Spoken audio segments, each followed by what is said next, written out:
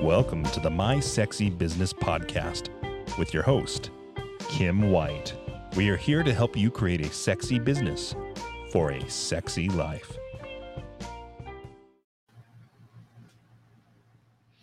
Are you bringing the champagne and balloons? Champagne and balloons. What does that represent in your life? When are the times that you celebrate? Do you only celebrate like when someone gets married or something really big?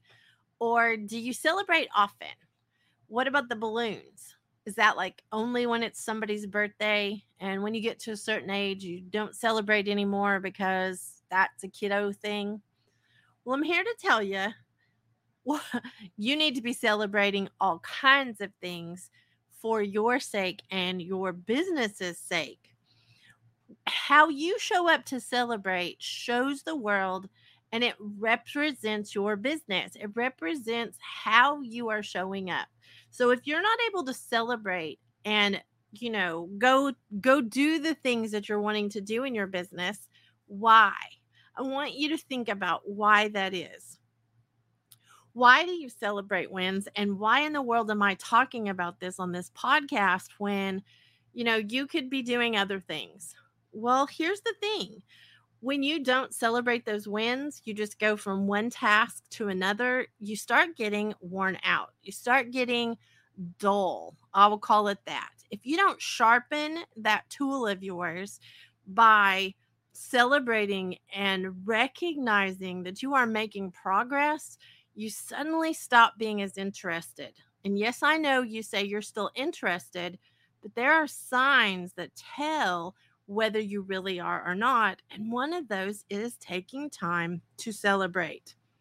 There are lots of ways to celebrate. Champagne and balloons may be expensive to some of you, but a peanut butter and jelly sandwich and a picnic basket under a tree out in the backyard, you know what? That's not expensive.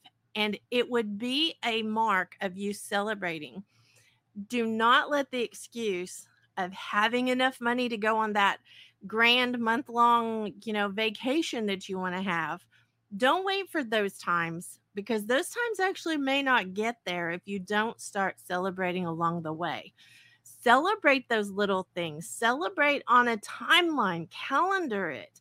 Make sure that you're celebrating those things, that you have met a deadline, that you've accomplished a certain thing.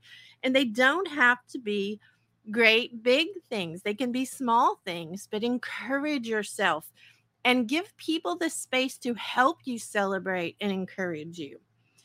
Celebrating motivates people. When you hear about a party, think about it. Think about the excitement. And if you're my flavor, here's the thing, or if I'm your flavor, I should say, then you're probably someone who gets excited about things.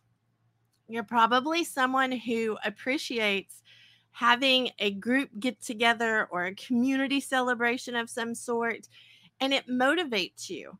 I'm an introvert. I fill my cup alone in quiet time. But let me tell you, there's something really sexy about having a celebration with people around you.